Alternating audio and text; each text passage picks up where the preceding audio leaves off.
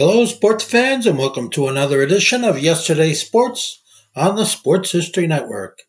And make sure to check out sportshistorynetwork.com/giveaways. I have two signed books I'm giving away. One is titled No Nonsense Old School Weight Training, and the other is Reliving 1970s Old School Football.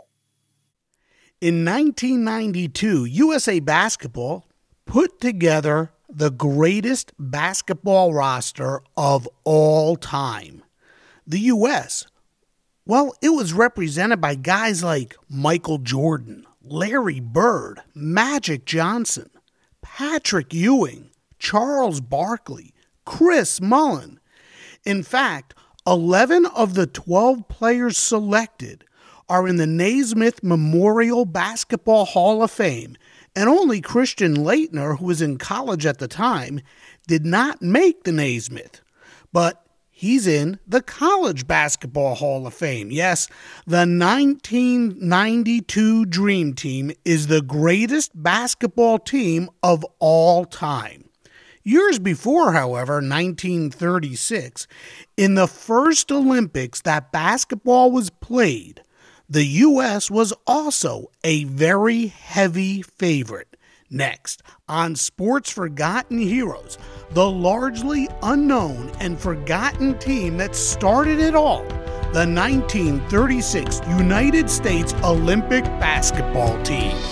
This is Sports Forgotten Heroes, a tribute to the stars who shaped the games we love to watch and the games we love to play. Stars who provided us with many thrills, but when their time was up, they faded away. We'll take a look back at their spectacular careers, their moments of fame, even if it was just for one season or just one game. And now, here's your host, Warren Rogan. Hello and welcome to Sports Forgotten Heroes. You know, over the course of our 70-plus episodes, we have talked about some truly great players from all sports, teams that weren't so good and have long been forgotten. And we've even talked about long-forgotten leagues. One area we haven't dived into, however, is the Olympics. As the year 2019 comes to a close and we start looking ahead to 2020, the Olympic Games in Japan will start coming into focus. And a lot of the talk surrounding the Olympics will be about the men's basketball team. There was a time when the U.S. completely dominated the Olympic basketball tournament. And, as a majority of fans know, that all came to an end in a most controversial way in the 1972 Olympics when the USSR captured the gold medal. And since then, the U.S., well, it hasn't always been the team favored to win, and that's why they put that 1992 Dream Team together, partly to show the world that when we want to send our very best players to the games, the rest of the world is playing for a distant second place. The dominance of the U.S. started in 1936, the very first Olympic Games in which basketball was played.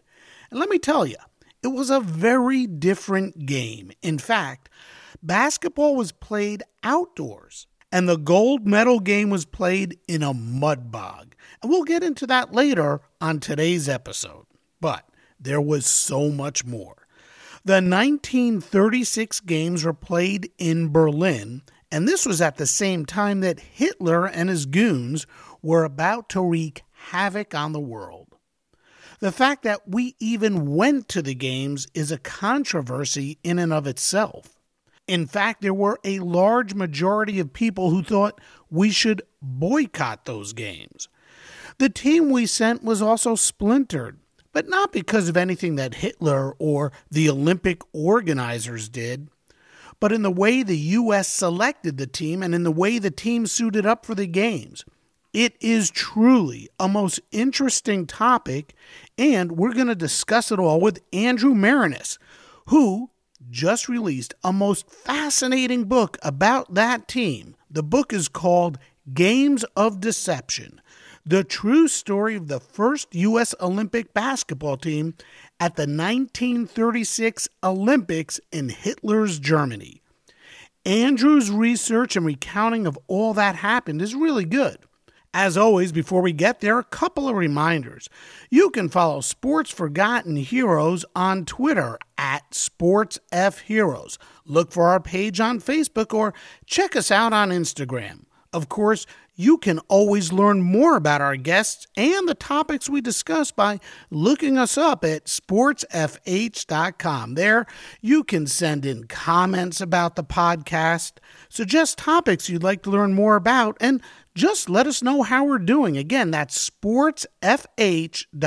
And hey, a 5-star rating can go a long way. So please, if you're listening on Apple Podcasts, take a moment and give us a rating. Oh, and don't forget, please tell your friends, family, and any sports fan you know about Sports Forgotten Heroes as we continue to build a loyal audience. One last note, at the end of today's episode, we're going to check out the mailbag, so stay tuned for that too. Okay, back to today's topic, the 1936 U.S. Olympic men's basketball team. Those Olympics are one of the most controversial Olympics of all time. The events surrounding those controversial games and just how splintered that basketball team was is certainly a fascinating topic. And here to discuss all of it with us is Andrew Marinis, author of Games of Deception, the true story of the first U.S. Olympic basketball team at the 1936 Olympics in Hitler's Germany. And joining me now on Sports Forgotten Heroes is Andrew Marinis. Andrew, welcome to Sports Forgotten Heroes. Thanks so much, Warren. I'm excited to do this interview with you. Great. I'm really looking forward to it as well. So, where did your interest in the 1936 Olympics and the basketball team in particular come from? Well, it was a surprise to me. I was actually in Lawrence, Kansas, at the University of Kansas to do a speech about my last book, which is called Strong Inside. It was a biography of Perry Wallace, who was the first African-American basketball player in the Southeastern Conference. And while I was in Lawrence, I'd never been to Allen Fieldhouse before and really wanted to see it. And so I took a tour of Allen Fieldhouse, and they have the original rules of basketball, Naismith's original rules of basketball, under glass there, like you might see at the archives, the Constitution. Or oh, wow, right? Really cool. Yeah, really cool. And next to it, they had a picture of Naismith with the Japanese basketball player from the 1930s. And the person who was showing me around said, did you know that James Naismith, the inventor of basketball, was able to see his invention make its Olympic debut? And I had no idea about that. And so I asked him, well, which Olympics was that? And when he said it was the 1936 Olympics in Nazi Germany, I thought, well, this could be the subject of my next book. And so that's how it began. It was about 3 years ago at Allen Fieldhouse. Very cool. Well, we're going to jump around a little bit, and I'd like to ask you to sort of set the scene for us. Yeah. What was Berlin like back then? Did we really have any clue what was happening or what was about to happen in Berlin? It's a good question. And I went into this project not knowing the answer. I think it's fair to say that a lot of people did know. I was surprised by the strength of the boycott movement in the United States leading up to those Olympics. You had 100,000 people march through the streets of New York City protesting the Hitler regime. There was a Gallup poll taken in 1934 that showed that 43% of Americans favored a boycott of the 36 Olympics. There was a team at Long Island University that had the best college basketball team in the country heading into the U.S. qualifying tournament to determine who would represent the United States in basketball, and they boycotted the qualifying tournament to protest Hitler. So I think sometimes we look back and say, well, no one really knew what was going on back then, but a lot of people did, even basketball players. Mm-hmm. Did not boycotting have any lasting effect on the U.S.? I mean, what were, if any, the lasting ramifications of not boycotting? Of not boycotting, I think that's an interesting question. I think it just showed sort of a lack of resolve in the world at that time to confront Hitler. If we had boycotted, it would have denied Hitler a propaganda opportunity that he had at those 36 Olympics. And that's really the whole reason why he was interested in hosting the Olympics, was to try to fool the world into believing that everything was okay there. And so the reason my book is called Games of Deception is because that whole city was set up as a facade, as sort of a movie set to fool the world and to distract from the terrible things that were already beginning to happen behind the scenes. Talk about how Hitler did prepare the city for the Olympics and how he hid all of his evil. Yes. So the streets were cleaned, the buildings were painted. If there was a vacant storefront, a temporary business was put in for the 2 weeks of the Olympics. You had waiters and waitresses at hotels that were taught English so that they could appear to be hospitable hosts, but really they were eavesdropping on what the Americans were saying at their tables. The Olympic Village, the information desk, was staffed by Nazi spies who were intercepting mail that was coming in to the Olympians. There were articles in the propaganda newspapers in Berlin sort of commanding the people to be gracious hosts. But just 15 miles up the road, you had Sachsenhausen concentration camp that was holding political opponents of the Nazi regime. They rounded up people and put them into camps on the eve of the Olympics. And after the Olympics, everything exploded in terms of the number of people that were put into the camps in the preparation for war. So really, this whole exercise of the Olympics was a great big lie.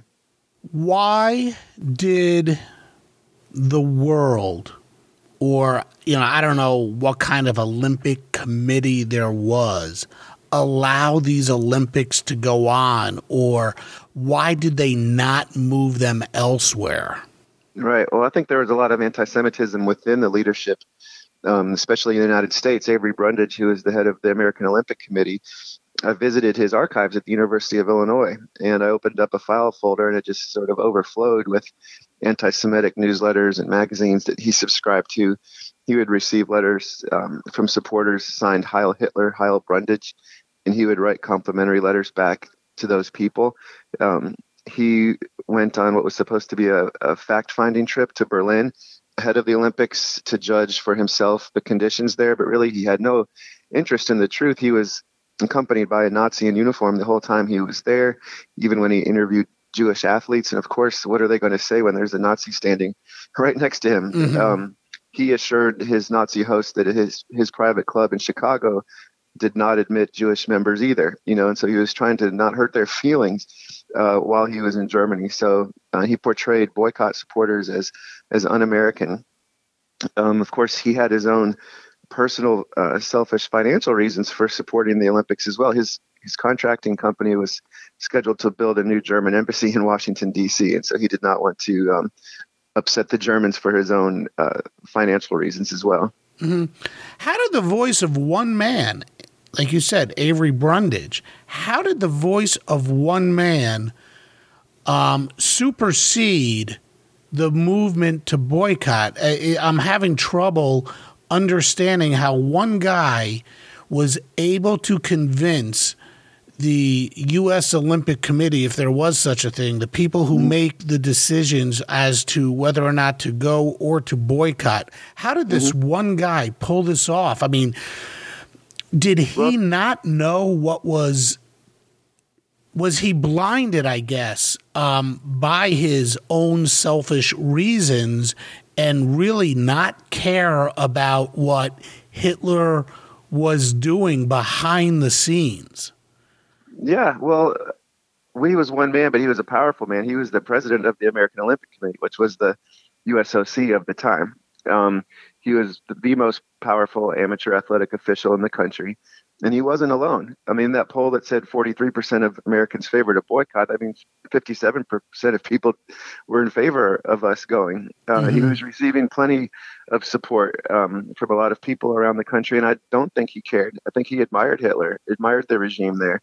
He had an ally named Charles Sherrill that he sent to Germany, who attended the Nuremberg rallies as a guest of Hitler's. And instead of coming back horrified by what he saw, he admired what he saw. So I don't think we can deny that before World War II, a lot of people were supporting the Nazi regime. Brundage was writing letters to actual Nazis in Germany, asking them to send positive coverage, quote unquote, positive coverage of their regime to American newspapers to help offset the negative publicity that was being written, and to try to head off this boycott movement.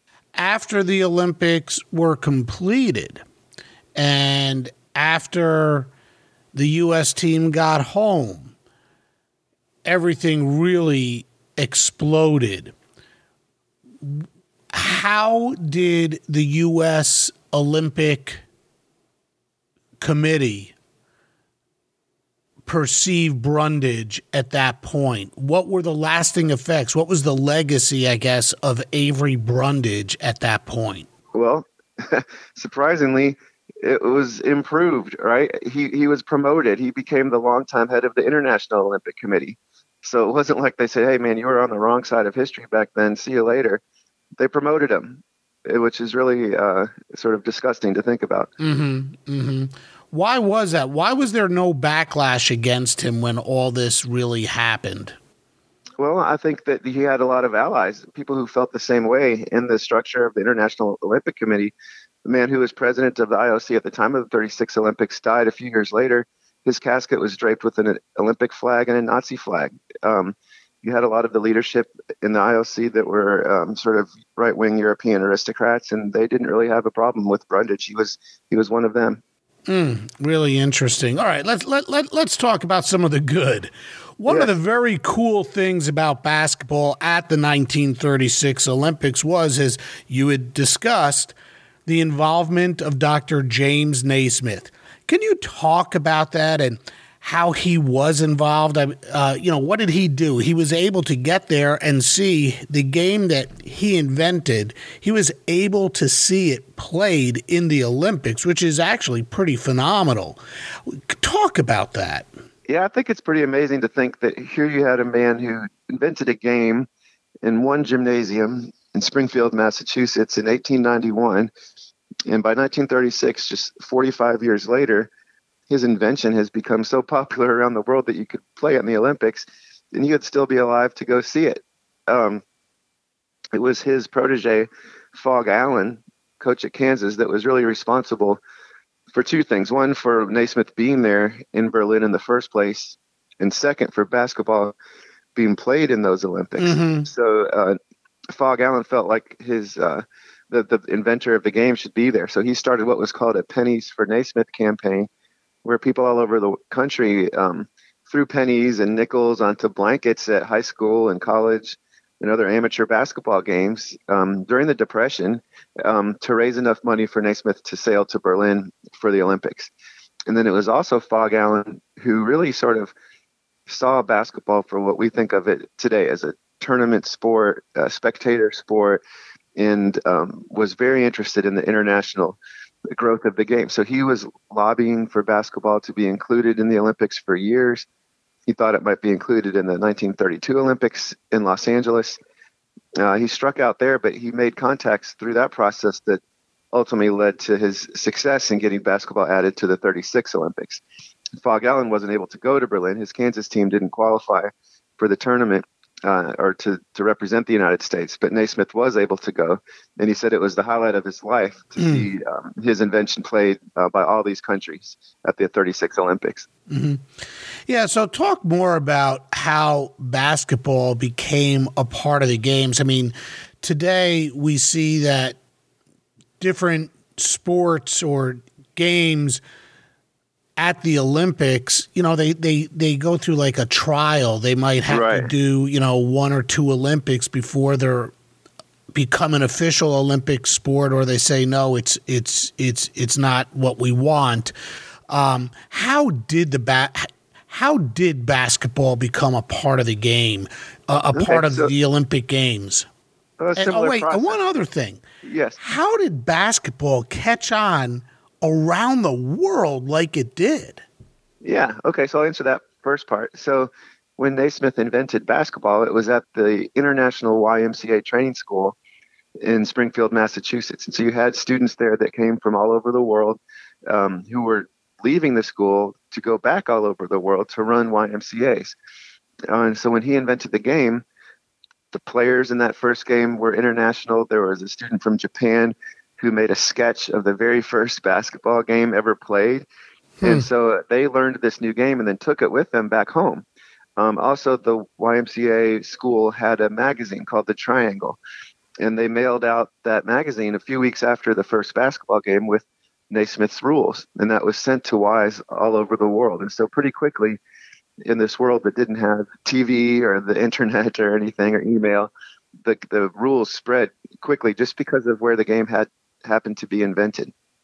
The other part of your question is, how did it happen? It was played as an exhibition sport at a few Olympics, including in 1904 in St. Louis. And after those Olympics, Phog Allen, who we talked about earlier, was a teenager living in Missouri, and he challenged the team that had won that exhibition, which was called the Buffalo Germans. They were German immigrants from Buffalo, New York. Phog Allen invited them to come to Kansas City to play a best out of 3 tournament. He was sort of a cocky kid, and he felt like his team from Kansas City could beat these guys. And so they came down, and they did. Phog Allen's team won 2 out of those 3 games that they played. James Naismith was the referee in the 3rd game. And so from there, I think that's what Phog Allen had in the back of his mind is, basketball needs to be an official Olympic sport. He was corresponding with basketball officials in Japan and Germany. And at the LA Olympics, he thought that they would add it as an exhibition sport. They didn't. They chose American football instead, even though hardly any other countries even played football. But the organizers felt like they could sell out the Rose Bowl with the football game, and they did. So they made money on tickets, and that's what they were concerned about. But at those Olympics, Allen met with a guy from Japan who basically promised that they would include basketball in the 1940 Olympics in Tokyo, but those Olympics never happened because of World War II. He also met with a German Olympic official, and then he had another contact inside Nazi Germany, a guy named Fritz Zwicky, who had attended an American basketball camp years earlier, and Phog Allen got to know him there. Back in the Nazi regime, this man was a member of the Hitler Youth management, and so he was sort of Allen's insider within the Nazi government. That helped him land basketball in the 36 Olympics, which is a little bit uncomfortable to think about, that it was the Nazis that gave us Olympic basketball. And Germany, did they participate? As I was going through, I can't remember. I guess so. We'll talk. Did Germany participate? They did participate. So 32 teams entered the Olympic basketball tournament in 1936. It was the most countries that participated in any team sport at those Olympics. Only 31 actually played. The team from Spain went home right on the eve of their first game. Right, because of the Civil War. Right. And that's who the United States was supposed to play in the first round. So we won our very first Olympic basketball game by forfeit. Basketball, though, was not a very big deal in Germany at the time. It wasn't popular. And so even the games themselves, they were played outside on clay tennis courts that they had converted into basketball courts. And that worked okay in the first few rounds when there was good weather. But the day of the gold medal game was a driving rainstorm. Yeah, it was a slop fest. It was a quagmire. Exactly. The players said they would try to dribble the ball and it would just get stuck in the mud, or the ball itself became waterlogged and was extremely heavy. So the United States beat Canada 19-8, which was a very low scoring game, even for that day, for those days. How did the game of basketball differ from what we see today? Obviously, it is a high-flying, incredible spectacle of a sport that we watch today. And when the game was first played, it was a lot different. Can you talk about some of the differences? Yes, and the U.S. Olympic team itself sort of illustrated those differences. So the way they created the team that year is the players didn't try out as individuals. There was a qualifying tournament that culminated at Madison Square Garden, and they decided that whichever 2 teams advanced to the championship game of that tournament would be combined to become the U.S. Olympic basketball team. And those 2 teams were AAU teams, and AAU was very different back then. It wasn't high school players. It was former college players who played for basically company-sponsored basketball teams. This is before there was an NBA. So the two teams that met in that championship game were, one was from McPherson, Kansas, from an oil refinery there, and they were a team that played more of this, what you would call a modern style of basketball. They ran a fast break offense and a full court press defense. They had tall players who could dunk, and they were an exciting team. They called themselves the Wild Men. The other team came from Los Angeles, where they were sponsored by Universal Pictures, of all things, and they called themselves the Sure Passers. And they played what you would, as if that was like an exciting marketing. Sure Passers. They would walk the ball up the court and play more of what we might think of as like a Princeton style of basketball, right? And so those two teams were combined to become the U.S. Olympic team. Very different styles. Some of the rules were different, so there was no goaltending. So tall players could stand next to the basket and try to catch a shot as it came in. At the Olympic tournament, they still had the center jump after every made basket, which was a big advantage to the United States because we had the tallest players in the tournament, so we could score and then win the jump ball after and keep possession. So those were probably the biggest differences in the way the game was played back then. So let's talk a little more, though, about the qualifying tournament at Madison Square Garden. It didn't turn out to be as big a deal as organizers had hoped it to be. The games did not sell out. One of the biggest sponsors had, a questionable background because it was the German National Railway. There was a team that was disqualified. I believe it was the Denver Y. Tell us more about the tournament and how, I guess, disappointing it was. Yeah, the American Olympic Committee had actually expected to raise enough money through the ticket sales at Madison Square Garden for the basketball tournament to send the entire U.S. delegation to Germany, not just basketball, but every athlete, every coach. Wow. And it turned out to be a huge disappointment. The crowds were relatively small at the tournament, and I think a few of the factors that contributed to that were, one, this boycott effort that I mentioned was strongest in New York City, and so there was sort of local sentiment against the Olympics at that time. Also, the team from Long Island University, boycotted this tournament, and they were the best college basketball team in the country, coached by Claire B. At that time, they had something like a 36-game winning streak heading into the tournament. And so you had sort of the local favorites not participating, right? And so I think those two things sort of combined to this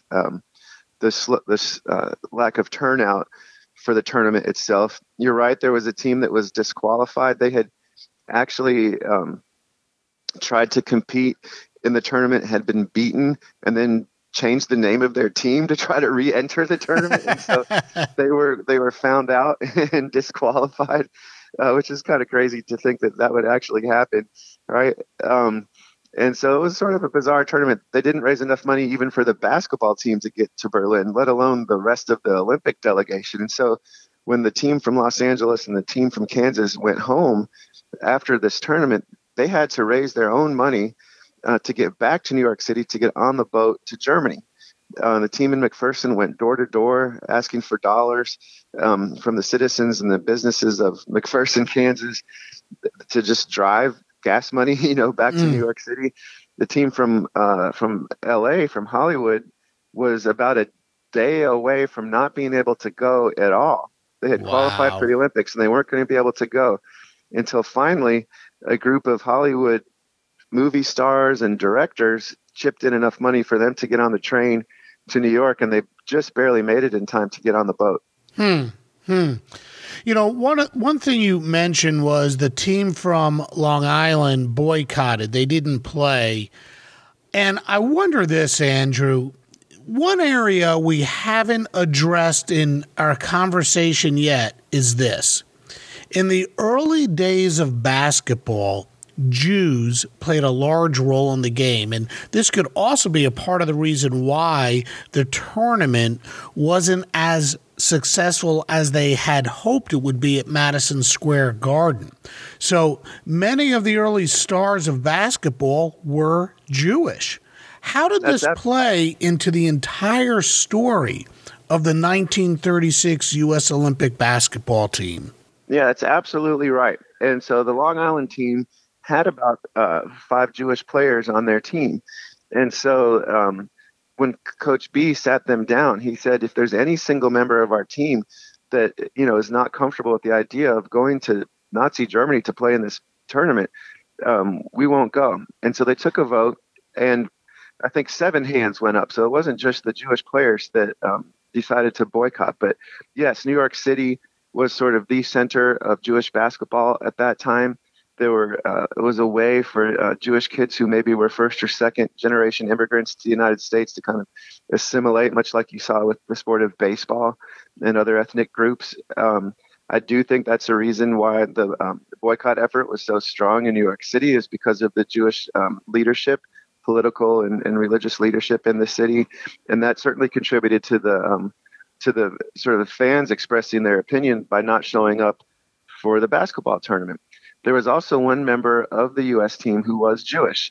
His name was Sam Balter. He played for the team from Universal Pictures in Hollywood, and he had played college ball at UCLA. And when his team from Universal won the qualifying tournament at Madison Square Garden, he was walking off the court and was approached by a newspaper reporter who said, "Are you going to Berlin?" And he said it was at that moment that he really sort of first realized the gravity of the decision he had to make. What was he going to do? And so he asked for opinions from people that he knew and people he respected, members of the Jewish community in Los Angeles. And he said that pretty quickly, the advice he was receiving, he said, sort of devolved from high-minded political conversation to what he called a bitter personal rebuke. And people telling him, well, if you go, you're a bad person, and how could you even possibly consider this? And he said that kind of turned him off to that argument, and he may have been rationalizing it, but he decided the best thing that he could do, knowing what he knew at the time, was to go to Berlin, to play well, to win a gold medal, and that would be the best way to refute Hitler's views of Aryan supremacy. And that was basically the same attitude that Jesse Owens had. I was just going to say, sort of like Jesse Owens. Yeah, exactly. And Jesse Owens, of course, wins 4 gold medals at those Olympics and is the star of the U.S. basketball team. And I think that in their own way, they felt like they had done what they could do. Of course, in retrospect, we know that still 6 million Jews were killed in the Holocaust, and we still had World War II. We still had anti-Semitism and racism in the United States. So, I don't know that any big picture problems were solved by their success athletically in those Olympics. But knowing what they did at the time, they felt like they were doing what was best. And I think you have to give them credit for making what they felt was the best decision at the time. The tournament at Madison Square Garden, did Avery Brundage, if he was responsible for organizing that tournament and having it played at Madison Square Garden, did he maybe overestimate the way people would turn out? Did he make a mistake? Should he have staged the tournament someplace else? I don't think I can criticize him for that decision. At that point in history, Madison Square Garden, much like it is today, it was sort of the mecca of basketball. And if you were going to have a big national tournament conclude anywhere, it made sense that was the place it would be. So I won't knock him for that. Mm-hmm. How big was anti-Semitism in New York at that time? I mean, you were talking earlier about how big anti-Semitism was in the U.S. What about New York? Was it a microcosm of what it is in, what it was around the country, or was it smaller in New York? Oh, Warren, that's one I'm not sure if I have a great answer for you on that question. Okay, no problem. Honestly, I think it probably was microcosm, but you had a much larger Jewish population there than most other parts of the country. So to whatever degree there was anti-Semitism, it may have been at least counterbalanced by strong Jewish presence and leadership in the city. Mm-hmm. A lot of times I'll ask this question towards the end of each podcast, but today I'm going to ask it now. Okay. What surprised you most about this subject when you were doing your research, and why? And was there anything that made you feel uncomfortable? There were a lot of surprises, and that's one piece of advice I've gotten from some other authors of nonfiction, is to be open to anything you might learn. And so in that respect, you're not surprised by anything because you have no sort of presumptions. But on the other hand, you're surprised by everything because you want to be open to whatever you learn. So a few of the things that surprised me, some are just more fun basketball things and some are more serious social things. But the guy that was considered the first player ever to dunk the basketball was a member of this Olympic team. His name was Joe Fortenberry. He played for the team from Kansas, the McPherson Refiners, and he dunked a ball in New York City. And the media there had never seen a dunk before. Arthur Daly from the New York Times saw this, and he was trying to describe to his readers what he had just seen. And imagine trying to describe a dunk to like your readership that's never seen it, right? And so he said that this unusual shooting motion looked like a diner customer dunking their roll in coffee. And that's where this term dunk comes from. Wow, that's really cool. Yeah, so I was surprised to learn about that. I was surprised to learn about the background of this team from Los Angeles, that they were actually sponsored by a movie studio, Universal Pictures.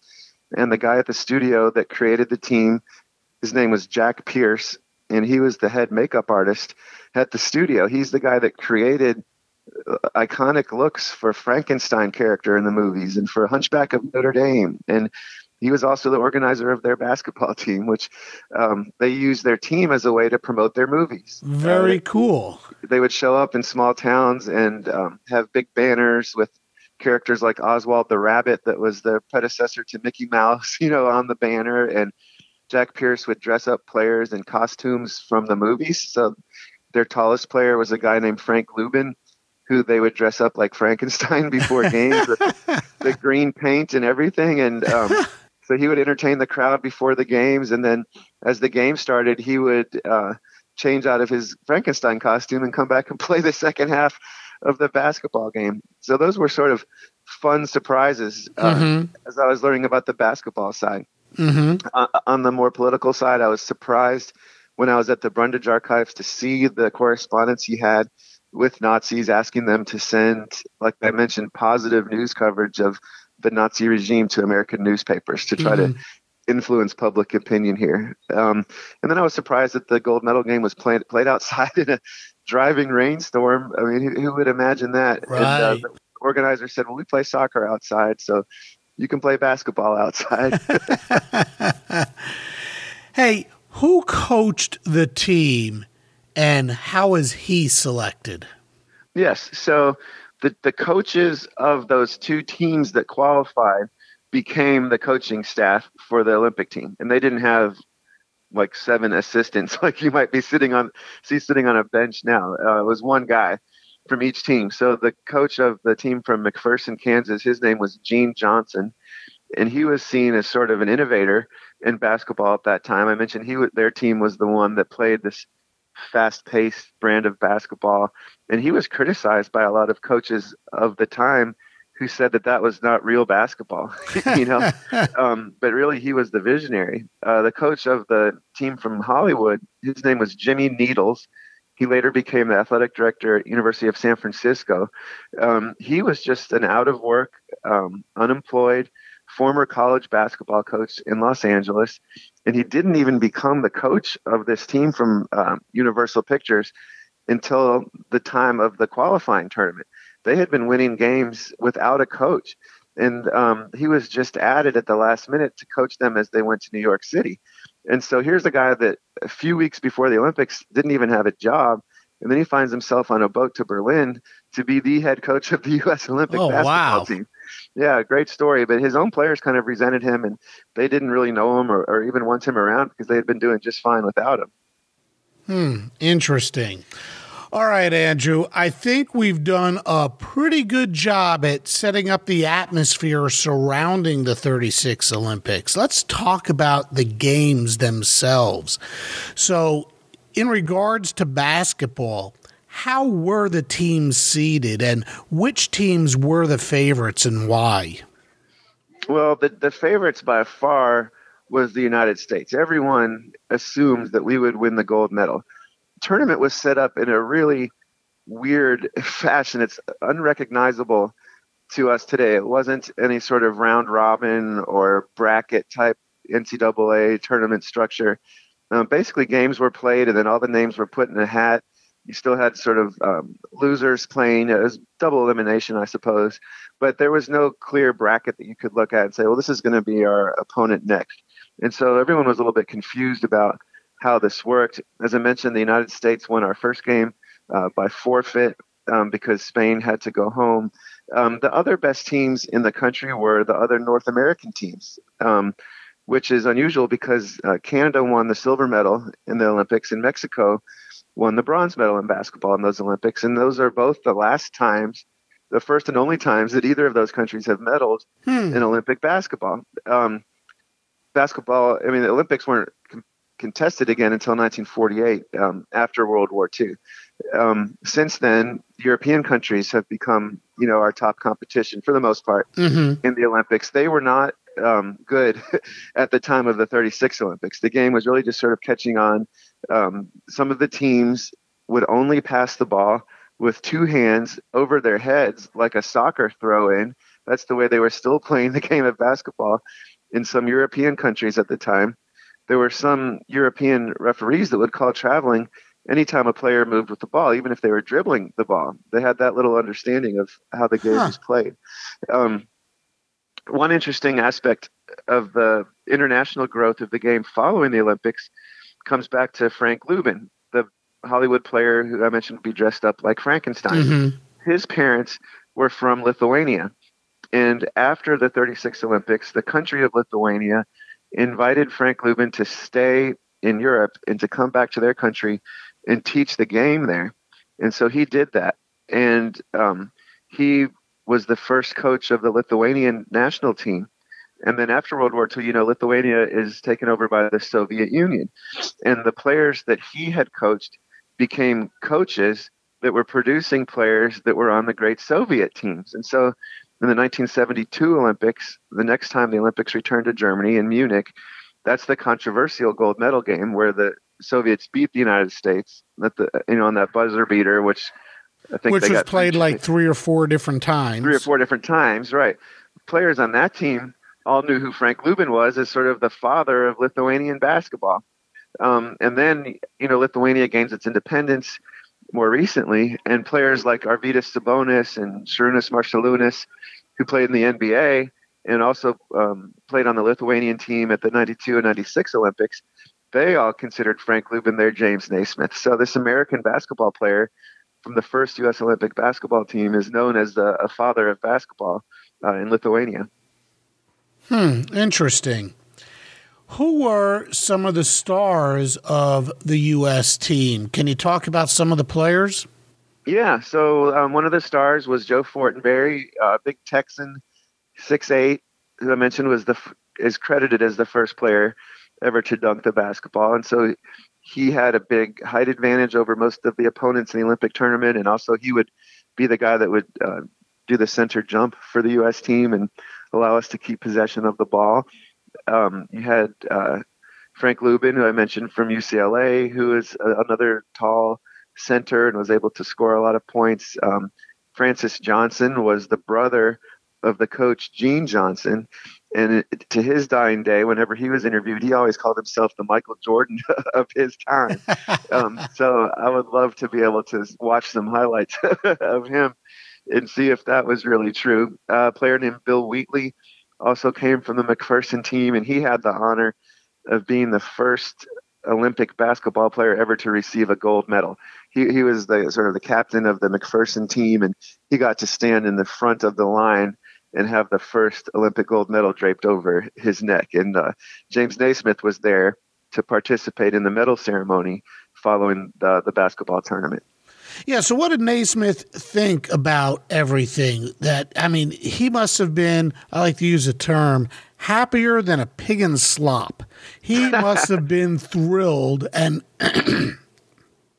Excuse me. Oh, excuse me. And he must have been thrilled to see his invention become the spectacle that it did. And funny, as I'm just thinking about it, happier than a pig in slop. That's what the championship game was played in, slop. Exactly. No, it's funny you said that. I was just thinking the same thing. Exactly, that's what it was. So he said immediately after those games that this was the highlight of his life, to see his invention played at the Olympics by all these countries from around the world. And some of the players thought that was a little bit funny that he said that, because they recognized what a joke of a game this gold medal game had been. And when Naismith said this was the finest exhibition of basketball he'd ever seen, they kind of laughed about what it had actually been. But you can't blame him. I mean, here's a guy who invents a sport, and he's 76 years old, and he gets to go to Berlin and see it played. It was a tremendous feeling he had. He wrote a letter back home to his family saying that he had really enjoyed hanging out in the Olympic Village and getting to meet the athletes and the coaches from these teams from around the world and posing for pictures with them. He also said that he had always thought of basketball as a global game. You know, he had invented it at an international training school. The players in that first game had come from all over the world. And so he felt like that it was a perfect match between this game and the Olympic Games. Mm-hmm. Mm-hmm. You know, the U.S. really did steamroll through the tournament. Like we talked about, they won their first game by forfeit over Spain, which was in the midst of a civil war.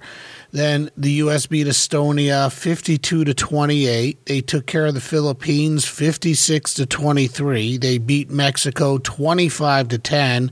And then they beat Canada in that gold medal game 19-8. And that game really had to be the most interesting game of all because of the conditions. Talk more about the game and just how, I guess it had to be disappointing, but talk about that game and, you know, how it was perceived and what the actual venue was like. Did people come and watch, and the weather, and tell us about this game. I mean, 19-8, you know, wow, crazy. Crazy. So the night before the game, because I mentioned there were two American teams that were combined to become the U.S. Olympic team that year. And the rules in the Olympics were that only 7 players could dress out for any one game. And so these two teams, the team from Kansas and the team from L.A., would alternate which games they played in the Olympics. And it was because of the forfeit, it kind of threw off the alternating schedule that they had. Okay, so wait. So we really went with 2 teams and they really alternated, or they didn't combine them? Not really. So they were on the boat to Germany when they realized that this is what was going to have to happen. So instead of having a 14-man roster for these games, they would have a 7-man roster.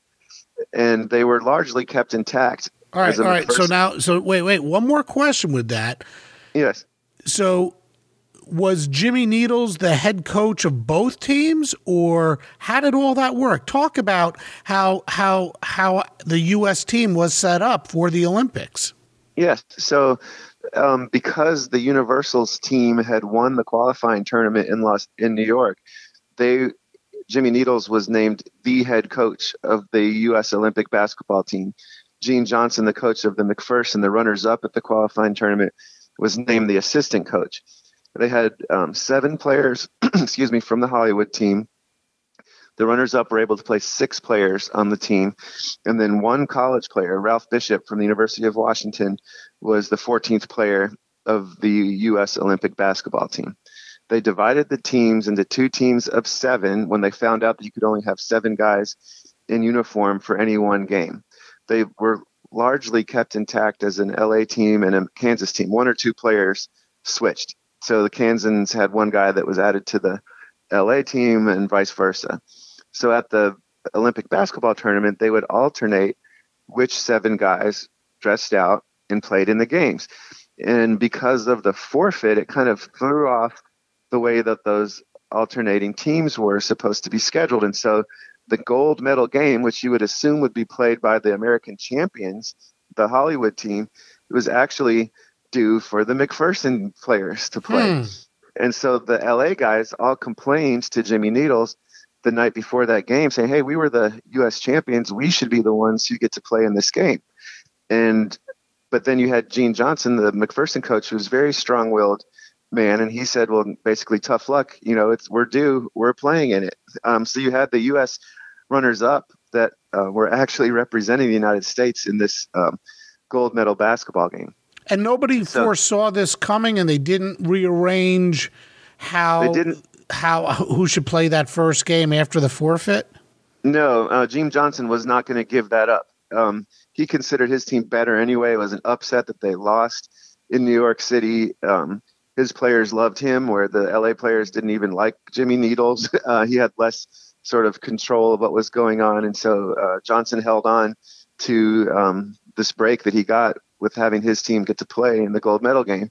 Now, this game was set to be played outside. The weather had been pretty fine for the first few rounds, and it sounds crazy to consider playing a game outside, but for most of these guys, they had grown up playing basketball outside, just like most people do, in a backyard or a driveway or something. So they didn't at that time think it was 100% crazy. But leading into the gold medal game, it started to rain terribly the day before, and by the time of the gold medal game, the court had actually turned into what one player described as like a kiddie pool, because the court itself was surrounded by a little bit of a wall.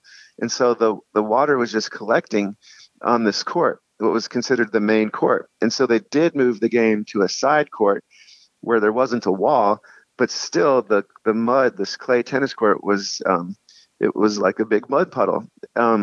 Another interesting aspect to this, you've heard of the book Boys in the Boat, probably, about the U.S. crew team and how they upset the Germans. Well, that gold medal rowing competition was taking place at the exact same day and exact same time as the gold medal basketball game.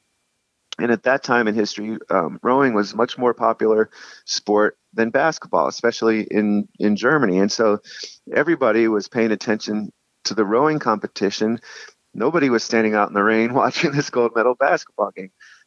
Even Hitler was watching the rowing competition. The international radio broadcast of the Olympics that day was covering the rowing, not basketball. There's the infamous documentary that Leni Riefenstahl made of those Olympics, and she includes about 1 second of basketball in there. So nobody was really paying attention to this gold medal basketball game. The media who were there from the United States writing about the game described it just trying to hold on to the basketball as like trying to hold on to a bar of soap in a bathtub, and the way it was just squirting out of the players' hands. They wrote about how... Let me interrupt for a second. Was there ever any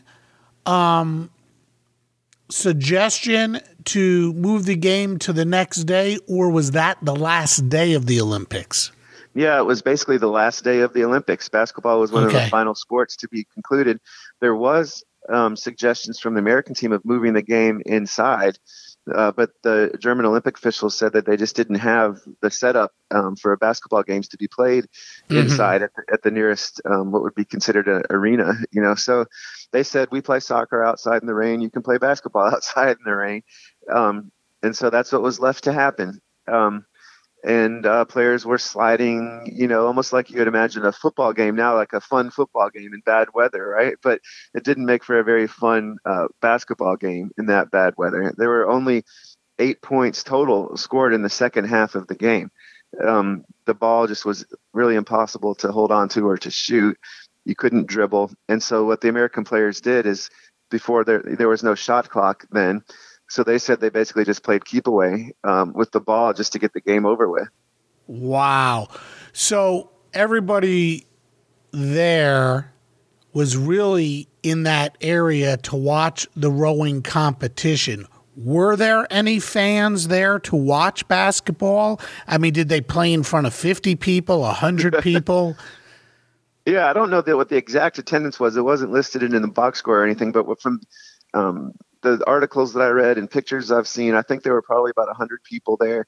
They were standing under umbrellas. The court was next to a parking lot, so some people were sitting in their cars watching the game. Can't even imagine. I know. Some people were sitting under big blankets, and actually one of the members of the Canadian Olympic team, the silver medalists, had the sort of foresight to realize that this had been a historic event, the first Olympic gold medal basketball game. And so when the game was over, he got the basketball and he gave it to his wife, who was sitting there under a big blanket, and said, "Hide this under your blanket." And so they left those Olympic games with the basketball that was played in the first gold medal basketball game. And do we know where that? Yeah. Okay. Go. Yeah, I don't know where it is now. I know it's eventually put up for auction, and so it is housed, I believe, in a museum somewhere. And I've seen pictures of the ball. It was a German brand of basketball called Berg, and so the family had it for generations, and then eventually thought that this belonged, to the world, and so they auctioned it off.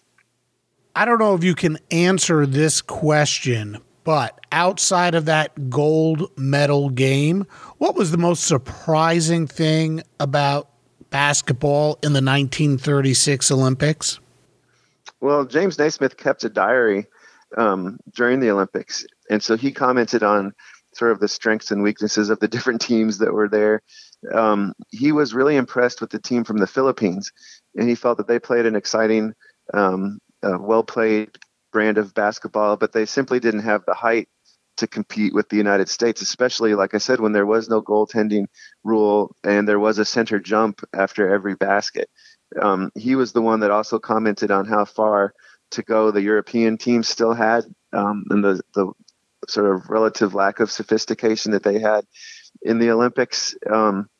And so I think it would be a fascinating Olympics for us now as modern basketball fans to go back and watch and see in what ways does the game resemble what it looks like now, and what ways does it not. As I mentioned, you did have American players who could dunk, and they did run a fast break offense. And there were coaches like Coach Iba, like well into the 1960s, that remembered Gene Johnson and this 2-1-2 full court pressure defense that he played and that they adopted. So, I mean, there was a legacy of this team and their style of play that existed for decades afterwards in the style of basketball that a lot of college teams played in the 1950s and 60s and 70s. Mm-hmm. Earlier, you mentioned that there was one college player selected to the team, and that was Ralph Bishop. How was he selected? Why was he the player selected to represent, I guess, colleges in or on the Olympic team? Right. So it had been decided prior to the qualifying tournament that this is how the roster would be created, that they would take 7 players from the winning team, 6 from the runners-up, and 1 extra player from any team. And I think that basically they were throwing a bone to the college teams that entered the tournament to take one of their players. The teams that entered the qualifying tournament represented colleges, AAU teams, and YMCA teams. Those were the 3 sort of leagues of basketball that produced the qualifying teams. University of Washington played fairly well in the qualifying tournament, and Bishop was their best player, and he was a tall player. And so I think they were looking to add some additional height to the team when that was such an advantage with the way the rules were set up. Do you know, did he get into any games? Yes, he did. Everyone on the roster got into some games. I don't know how well he played. The interesting thing about Bishop is that he was classmates at the University of Washington with the boys in the boat. You know, that famous team. They were from Washington, University of Washington, and so he hung out with those guys on the boat ride over to Germany on the SS Manhattan, and had friends, you know, both on the basketball team and the crew team. Did everyone get a gold medal? Everyone eventually got a gold medal. So at the medal ceremony itself in Berlin, only the players who had been on that roster for the gold medal game were invited to the medal ceremony. Mm-hmm. So I read a book that Sam Balter, who was a member of the Hollywood team, his daughter wrote a book about his experience. And in that book, he talks about the fact that he was just playing cards at the Olympic Village, and he and one of his teammates from Los Angeles decided to go over to the Olympic Stadium. And they get there and they see the basketball team receiving their gold medals. And they hadn't even been invited to the medal ceremony because they hadn't played in that game. And so it wasn't until they got back home to the United States that they had to sit and watch their mailbox for their gold medals to arrive in the mail. So they didn't even go and watch their fellow Olympians. They're technically their teammates play in the gold medal game. Well, they did watch them play, but the medal ceremony was not until the next day. And so I get it. So he was standing on the sidelines watching the game, standing in the rain, and then wasn't even told when the medal ceremony would be and just sort of stumbled upon it. And the Los Angeles players were disappointed they didn't get to play. They were disappointed they weren't invited to the medal ceremony. And then they had to wait weeks afterwards just for their medals to arrive in the mail. Was there resentment between the two teams? I think there was. And going back to even before they got on the boat, I mentioned that there was some question of whether the Hollywood team would even make it to New York in time to participate, to get to Berlin for the Olympics. And so the team from Kansas was already in New York, and they were hoping that the Los Angeles players wouldn't make it because then they would get to play in every game in the Olympics. But they did make it. They didn't really mix that much as players, as teammates on the team. They did stay in the dormitories were set up sort of team by team. So they got to know each other some just by living together those 2 weeks of the Olympics. But they really didn't come together the way you think of a team coming together with that shared experience. Mm-hmm. Such an interesting dynamic. If you had to go back and look through and pick the star, whether it's from one team or the other, who was the best player for the 1936 U.S. Olympic basketball team and why? Yeah, I think it was probably Joe Fortenberry. He went on to some success in the AAU after those Olympics also, with the Phillips 66ers, which were sort of a famous AAU basketball team of that era. As I mentioned, he was considered the first player to dunk. And so I think he was a dominant player as a scorer and as a rebounder and as a shot blocker. And so I would say that Fortenberry would be considered the best player on that team. Though, I mean, it was a very talented team. Bill Wheatley, Sam Balter, Francis Johnson. These are great players as well. But I think Fortenberry really stood out. Mm-hmm. Were any of them around long enough to play professionally? Did any of them ever get into the BAA? The Basketball Association of America or the National Basketball League? No, they did not. And I think that that's one reason why this team has been relatively forgotten, is that none of the players went on to any fame after these Olympics. All of them lost their jobs even by participating in the Olympics. Their employers, the refinery and the studio, no longer even sponsored basketball teams after these Olympics. So some of the guys just went to work afterwards. A few continued to play basketball for other AAU teams. But they really were a generation before the professional basketball. And so this Olympic experience was the highlight of their lives as basketball players. Mm-hmm. What's the legacy of the 1936 U.S. Olympic basketball team? Well, I think the USA basketball in general is so popular globally now. These guys are rock stars wherever they go. Someone my age thinks about the Dream Team, as just an incredible thing to watch that for the first time and to see players like Magic Johnson and Michael Jordan and Larry Bird on the Olympic basketball team. Amazing, And so for the team in 1960 that had Jerry West and Oscar Robertson, or for the Dream Team, or for players like Kevin Durant and LeBron James more recently to exist, there had to be these guys first, Mm-hmm. So I think their legacy is they were the first USA Dream Team. They put basketball on the map internationally. They were dominant then. We've been dominant in basketball ever since. And so I think that's their legacy. And it is an interesting story to think about the origins, sort of as inauspicious as they were in this muddy basketball tournament, but that's what got the whole thing going. And for me, who's interested in sports and history, it's really fascinating to look back and see how this whole thing got started. Sure. Did anyone leave Germany feeling good? Did anyone leave thinking, you know what, these Olympics help calm things. Did people leave saying, "Oh boy, the world's in trouble"?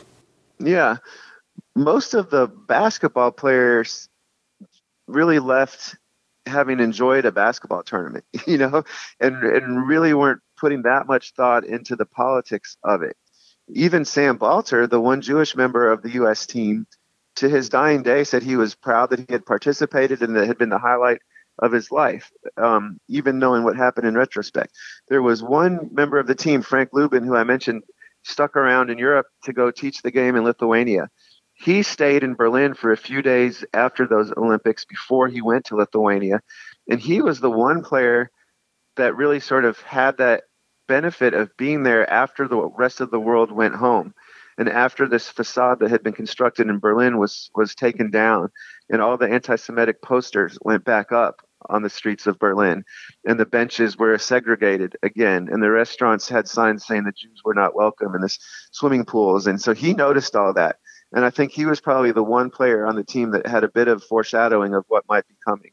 The rest of the guys, like a lot of athletes, were sort of focused on their competition and had fun in the Olympic Village, had fun winning a gold medal, and didn't necessarily leave with any grander political thoughts about what might be coming.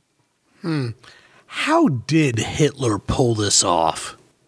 Oh, gosh. Well, it's one reason why this book is called Games of Deception. I mean, there was deception geared towards the international community, but also he had built a society that was built on lies and propaganda and anti-Semitism, and sort of choosing a group for everyone else to blame the world's problems on, and to playing on people's the worst side of human nature, relying on people to be bystanders and not take action in the face of injustice. And it's something that dictators and despots have done over human history. And, you still see sort of remnants of that in some ways today. So it's scary political times. And I think that that's one of the lessons of this book, is this idea of speaking up when you see injustice happening anywhere in the world. I read books by Elie Wiesel, the Holocaust survivor who wrote the book Night, and he said he swore never to be silent when he saw humanity imperiled. I met a 97-year-old man when I was doing research for these Olympics named Dr. Al Miller. He lives in Cincinnati. At the time of the Olympics, he was a 13-year-old Jewish kid living in Berlin. And he said he would stand on the street and watch the stormtroopers march past him. Many of them were people he knew from the neighborhood. At his school, he was the last Jewish kid that was left when all the others had been bullied to the point that their parents pulled them out of the school. He just wanted to play soccer and be a regular kid at this school. At age 13, he rode his bike to the Olympics, and he said that the first African-American man he ever saw was the fastest man in the world, Jesse Owens. Wow. Year after that Olympics, his parents could see what was coming, and they got their son out of Germany. Age 14, he never knew if he'd see his parents again. They were able to escape a year later themselves. During World War II, he joined the United States Army, and because he spoke German, he was used to interrogate Nazi POWs. He became a doctor, an eye doctor in Cincinnati, and today at age 97, he still speaks to school children in Cincinnati twice a month about his experience and about the Holocaust. And I asked him, what do you tell these kids when they ask you, like, how do we prevent this type of thing from ever happening again? And he said that the kids already know the answer. They've already typically stated the answer that morning at school with their hands over their hearts when they when they said the Pledge of Allegiance. And he said the most important thing is the last 5 words of the Pledge of Allegiance, liberty and justice for all, and to remember the for all part. And he said it's not just liberty and justice for some people, it's for everybody. And when we keep that in mind, we're in good shape. When we forget that part, then we've seen what can happen. Doing your interviews, the research, it must have been such an interesting journey for you. How difficult was it to write the book, and how difficult was it to hear some of what the people had to say about that period of time in history? Well, for this book, I had a contract that required me to finish it in 1 year. My first book I took 8 years because I didn't have a contract. So I could take however long I needed. I didn't get the contract until after I'd finished writing it. So this one, the hard part was just getting it done, in that 1 year time frame. So I spent 6 months doing the research and the interviews and traveling to different archives and libraries around the country. Because none of the players were still living, that actually helped me do it quickly because I didn't have to take time setting up interviews and traveling to go meet people and that sort of thing. I did interview sons and daughters of players from that team and other experts on that era, but most of the research was archival research.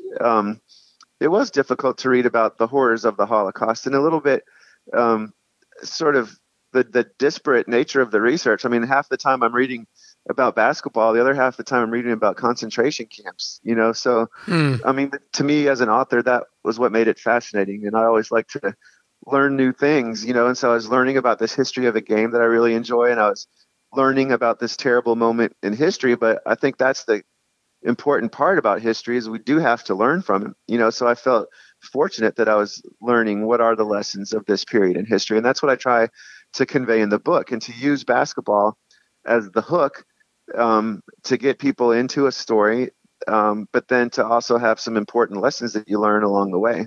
Mm-hmm. Well, what are you working on next, Andrew? Well, right now I'm writing a biography of Glenn Burke, a Major League Baseball player from the late 70s who is considered the first openly gay Major League Baseball player. And also, along with Dusty Baker, in a game in October 1977, he invented the high five. They were the first two people ever to do a high five. And the Dodgers coined that term and used it as a marketing tool the next year. And so I'm about 9 chapters into this book on Glenn Burke. It's due in February. Well, I can't wait to read it. As for Games of Deception, I got to tell you, I think it's somewhat apropos that a book like this comes out now in the climate that we live in. And I think it would make for a terrific gift during this holiday season. So please tell us where we can get a copy of your book. Well, thanks, Warren. I do think that there are definitely echoes in this book from that time to this time. And I think it would be a book that anybody who's interested in basketball or world history or both would enjoy. And so you can find it at pretty much any local bookstore. And I always first say people should support their local bookstore. You can also find it online on Amazon or BarnesandNoble.com, or you can go to the IndieBound website, which will direct you to independent bookstores around the country. But again, it's called Games of Deception, and it's really written in a way that is accessible to kids, to teenagers, and adults. And so I think it's a book that pretty much anybody can enjoy, and I loved writing it, and I hope people will enjoy reading it. Well, Andrew, again, terrific book. You've been a terrific guest, and I want to thank you for joining me on Sports Forgotten Heroes. Thanks, Warren, and kudos to you for starting this podcast. I think it's a great idea, and I'm honored to be on your show. Thank you. You got it. Awesome. The U.S. Olympic men's basketball team has competed in 18 Olympic basketball tournaments. They won the gold the first 7 times they played, winning the first 63 games they played before losing to the Soviet Union in the gold medal game in 1972. Overall, the U.S. has 16 gold medals, 1 silver, and 1 bronze. The overall record for the U.S. is 138 wins and 5 losses, 3 of those coming in 2004. And it all started in 1936 when the U.S. went 5-0 to capture the gold. The names of the men on that team from Universal Pictures: Sam Balter, Carl Knowles, Frank Lubin, Art Molnar, Donald Piper, Carl Shy, and Dwayne Swanson. From the McPherson Globe Refiners, you had Joe Fortenberry, Tex Gibbons, Francis Johnson, Jack Ragland, Willard Schmidt, and Bill Wheatley. The lone college player was Ralph Bishop from the University of Washington. 1948 marked the second time the U.S. played basketball in the games, and this time the team was made up of the best players rather than the two best teams. Okay, so this week's mailbag. I got a long note on sportsfh.com from a gentleman named John Steffenhagen. And here's an excerpt from it. My great-grandfather was Leo Lyons. He was a co-founder of the NFL in 1920, and his team, the Rochester Jeffersons, was a charter member of the league.